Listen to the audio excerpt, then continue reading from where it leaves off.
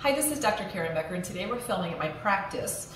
I decided to include you all in how we go about determining when to remove lumps and bumps on pets. And I'm doing that because my dog Violet needs to have 2 masses removed. So I just wanted to walk you through the process of how to determine how, why, when, and what to do about lumps and bumps when you find them on your pets. I say when because if your pets are blessed to live long enough, it's not if your dog or cat ends up with a skin tag, a sebaceous cyst, a wart, a tumor, a fatty mass called a lipoma. It's not if these things come about, it's usually when. And the reason is that as pets age, just like as humans age, it would be rare that you would be into your 70s, 80s, or 90s and have beautiful, flawless skin. Most of us, even midlife, are having all sorts of skin tags pop up, discoloration, lumps and bumps, things that are benign in most situations. But it is important, as the terrain of your pet's body changes, that you do have those lumps and bumps evaluated by a veterinarian.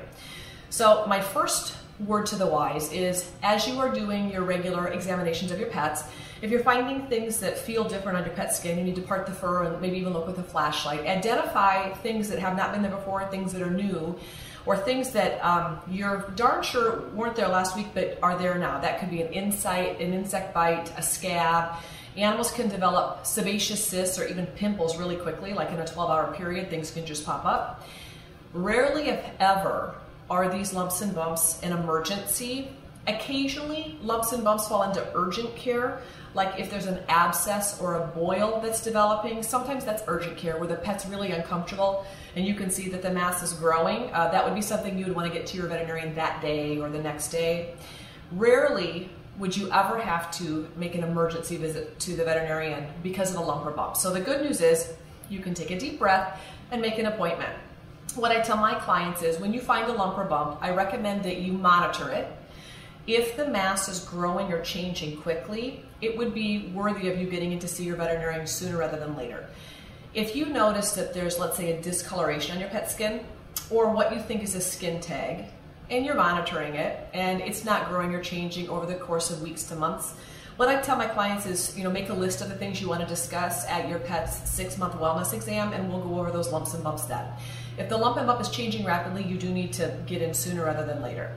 So in my dog's case, I noticed that she had 2 very small pea-sized lumps on her body.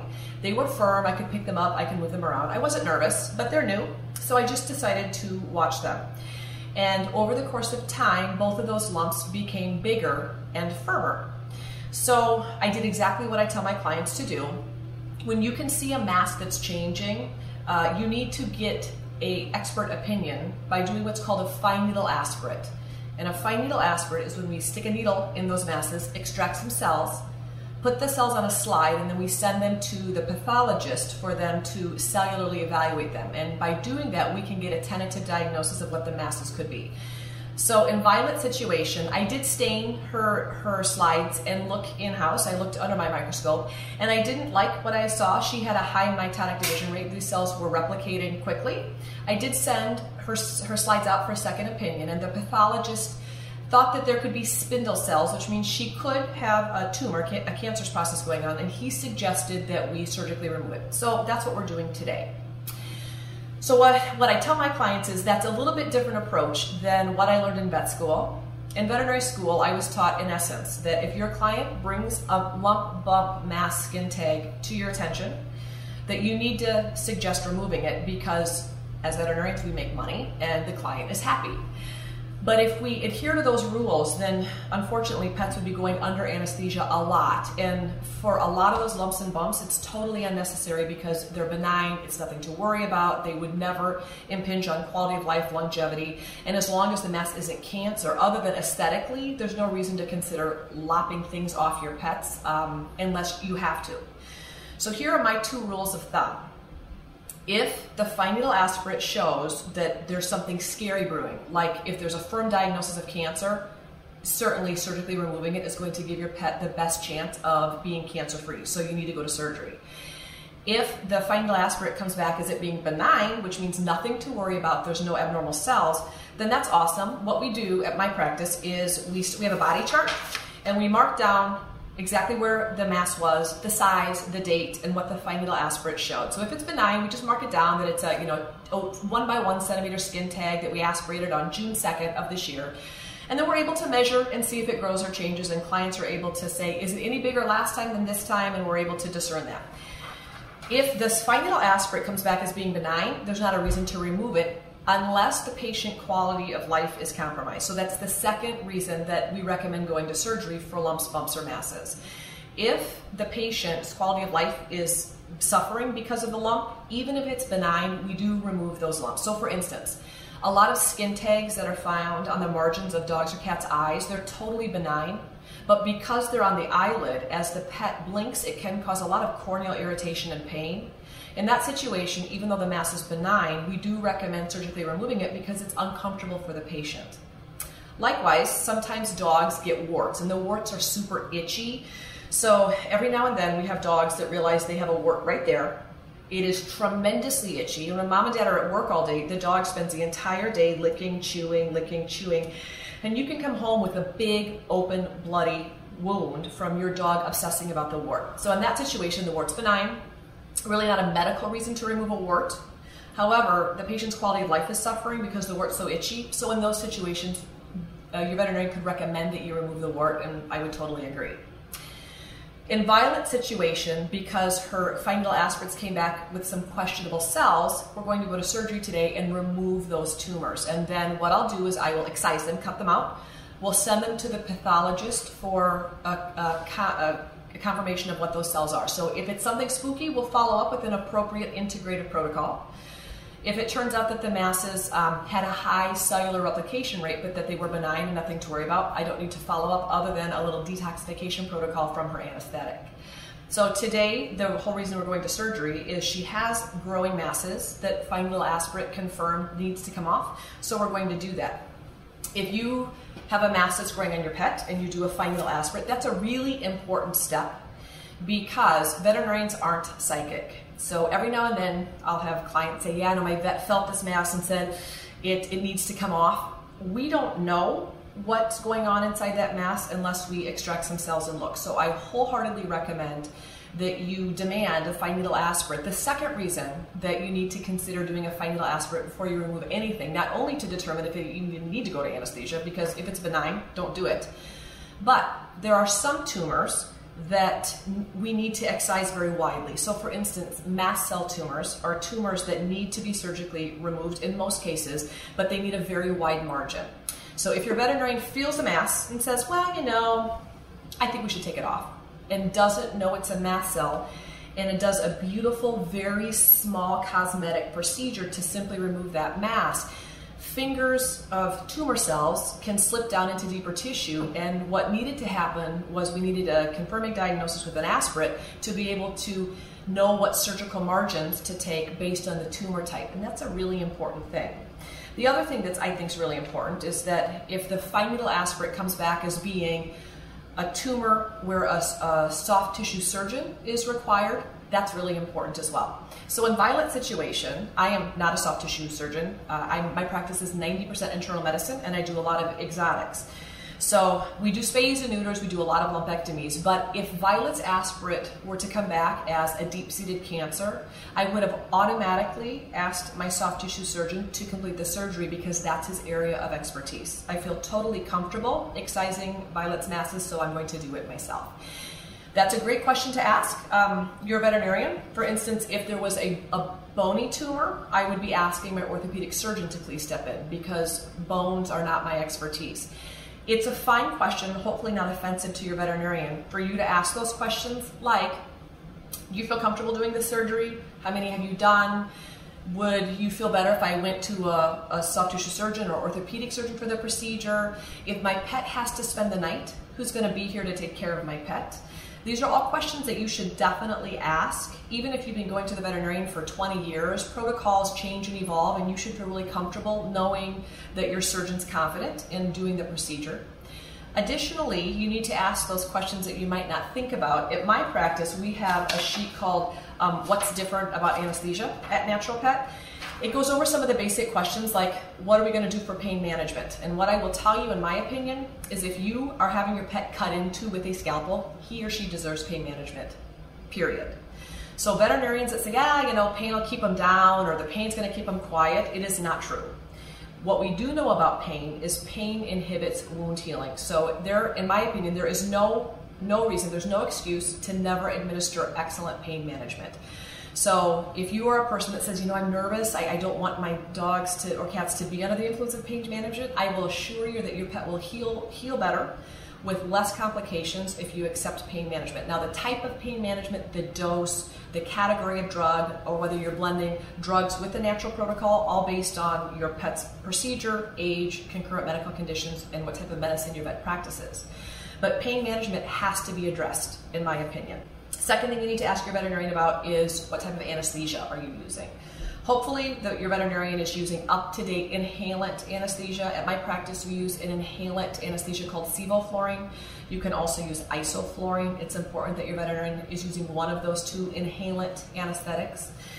You can also ask about pre-medications that are used. We do recommend, and I will be pre-medicating Violet today with a drug called butorphanol. The cool thing about butorphanol, and why I've selected it for her, is that it does help reduce the amount of inhalant gas anesthetic that she's going to require, so it's going to keep her drug doses low.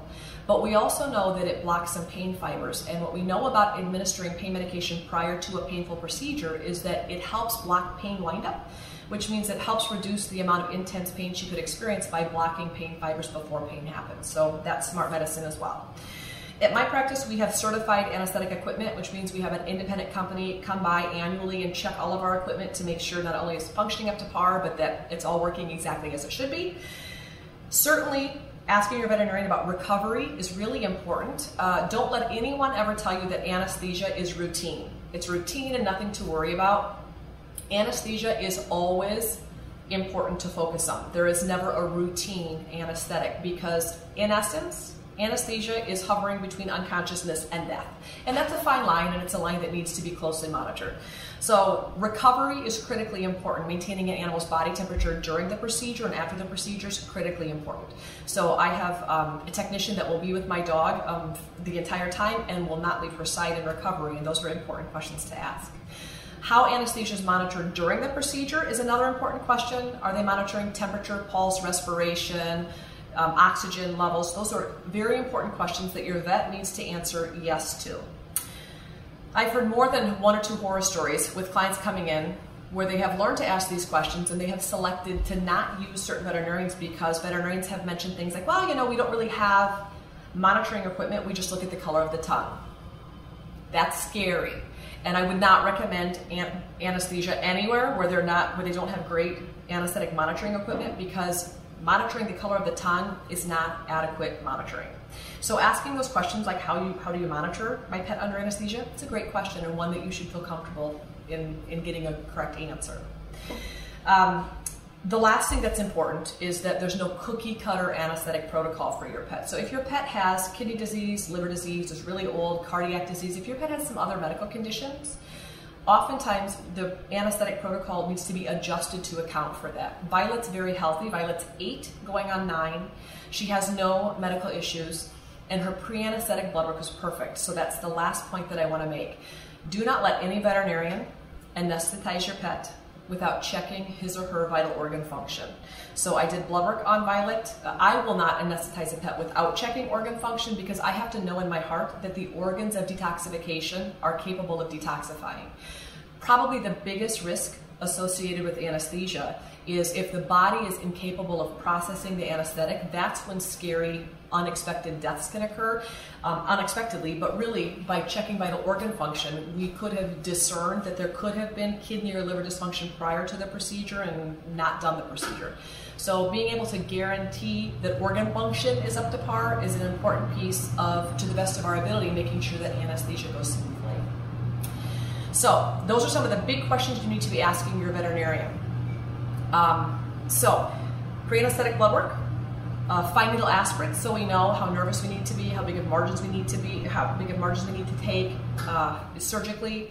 And then, of course, the day of surgery, your veterinarian is going to tell you to fast your pet. That means no food and no water the day of the procedure. Your veterinarian will tell you, depending on the protocol, the drug protocol that they're picking, exactly how long that your pet needs to be fasted.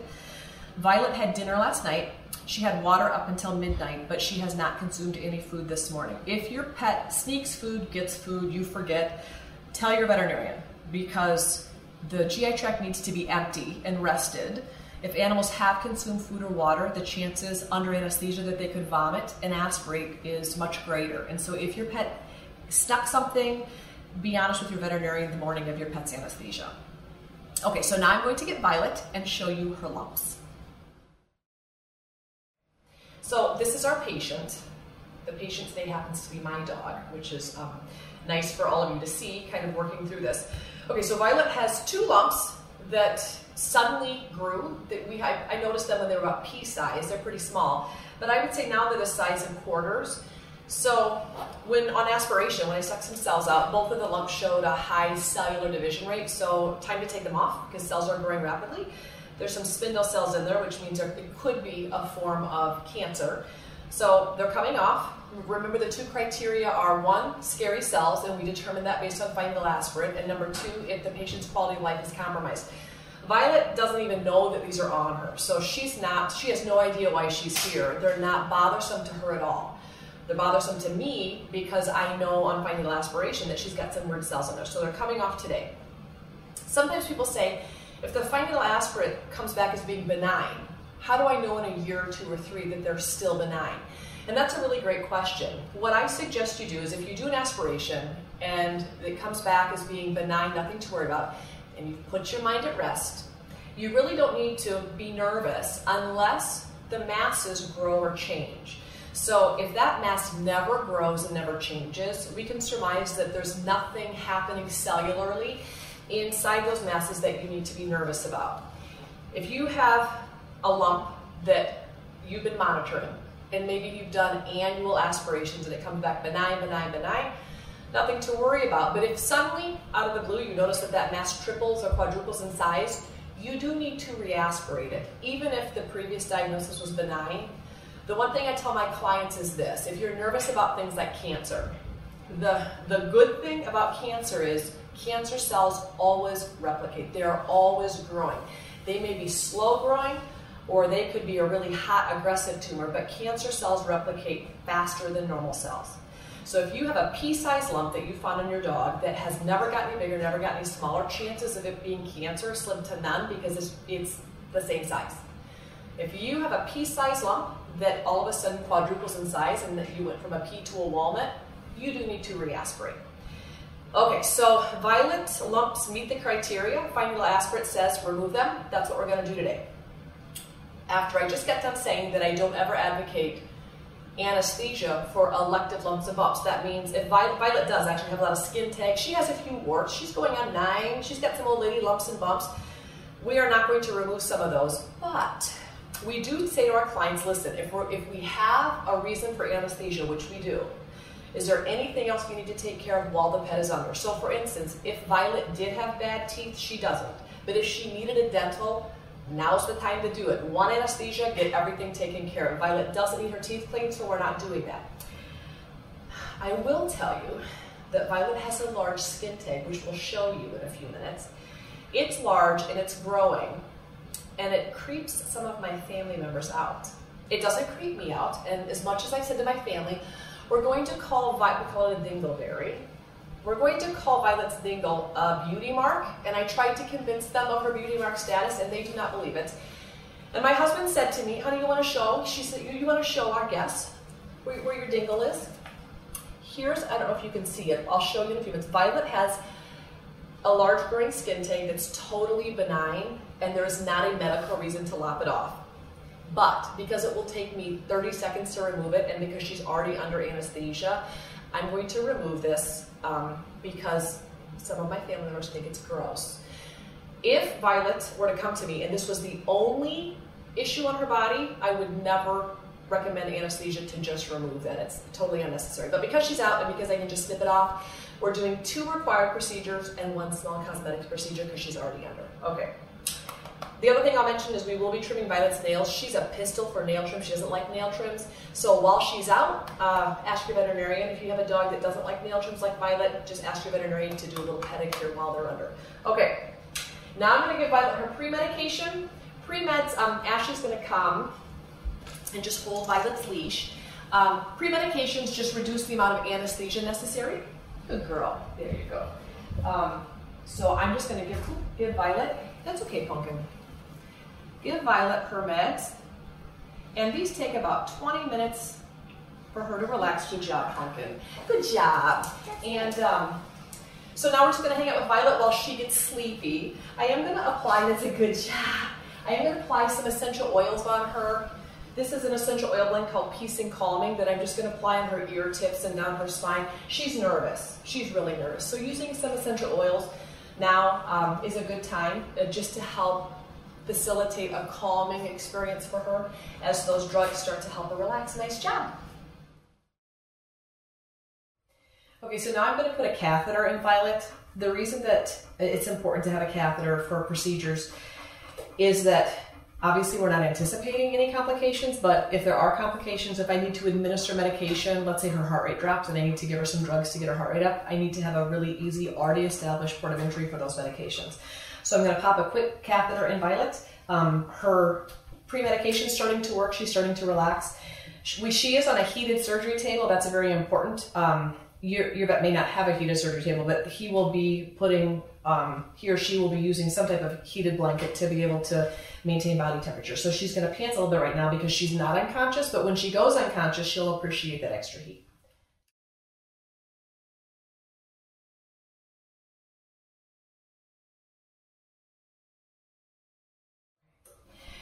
Okay, catheters in, pre-meds on board. We are now going to induce her under anesthesia, which means I'm going to give her this, which is propofol. It goes IV. This is going to take her rapidly from a conscious state to an unconscious state. Once she's unconscious, I'm going to put this tube down her trachea and tie it to the bridge of her mouth. We're going to fill it up with air.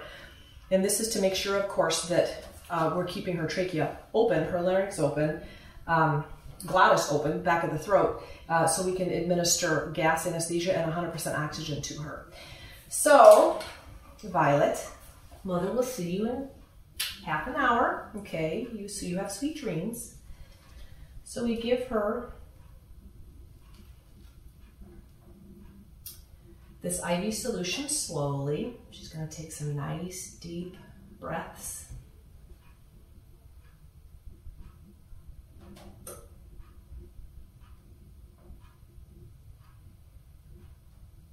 You are being a perfect girl. You're starting to relax, right? You're starting to relax. You know, your head's getting heavy, isn't it? You're counting backwards? Yeah, you're doing a good job, Pumpkin Seed. I know. It's too hard to stay awake. You're going to have to let it go. Yeah, just get to relax. Nice job. Down you go. Good night, honey. Good night.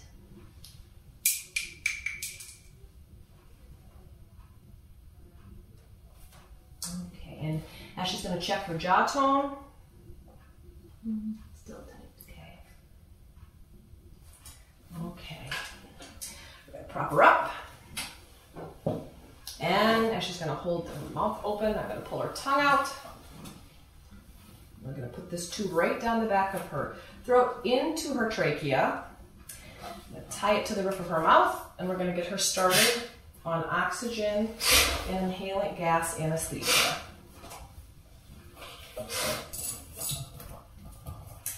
Now at the same time, I'm going to put this tube down her esophagus, which is going to monitor her temperature, pulse, respiration, and then we're going to hook a clamp on her tongue, which will monitor her oxygen carrying capacity in her bloodstream. So that beeping, we come to love that beeping. It's a nice strong heart rate. And then Ashley will lubricate her eyes so that her corneas don't dry out. And I'm going to start some fluids, some lactated ringers, a fluid solution, just to help keep her blood pressure up during the procedure.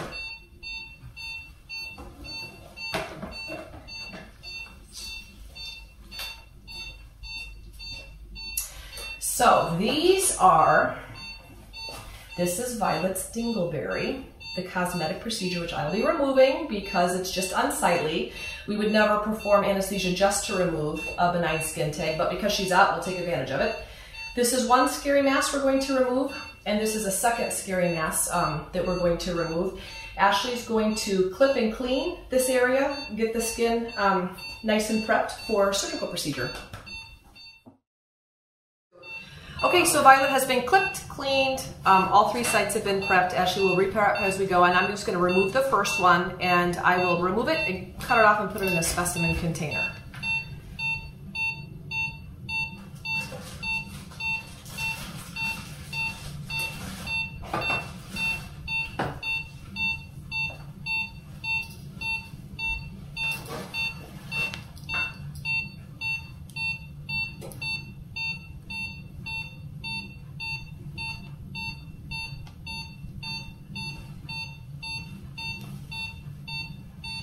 Thanks.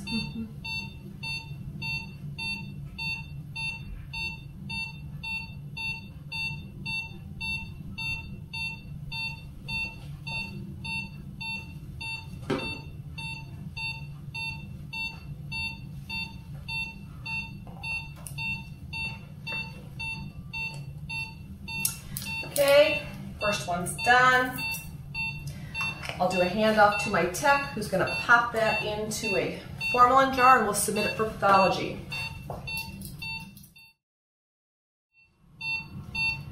Okay, I'm just putting in her last stitch here and we'll move along to the second tumor.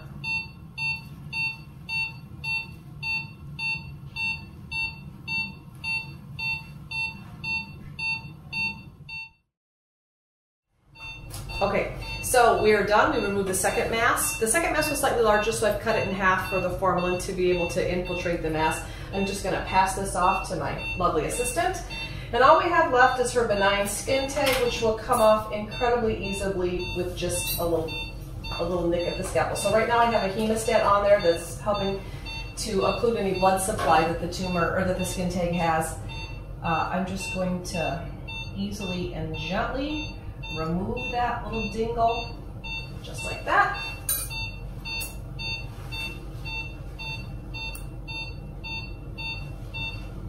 And that will make my entire family much happier because it's gone. Da-da. Now we're going to wake her up. Ashley's going to turn the gas off. We leave the oxygen on. We'll leave the oxygen on until she regains consciousness, and we will leave her trach tube in until she's able to swallow. So now we will stand around and clean up her wounds. I will take off my surgical apparel and Ashley will perform a pedicure. So Violet's procedures are done. All of her masses came off fine. She was totally stable during anesthesia. We turned the anesthesia off. She's breathing 100% oxygen. She will start blinking and swallowing soon. Once she regains those reflexes, we'll take the oxygen away, and actually her breathing room air will help facilitate her waking up further. Ashley's going to hang out with her, check her vitals, monitor temperature. She has a hot water heating pad on her to help maintain her body temperature. She'll check her body temperature every 3 or 4 minutes until she's awake.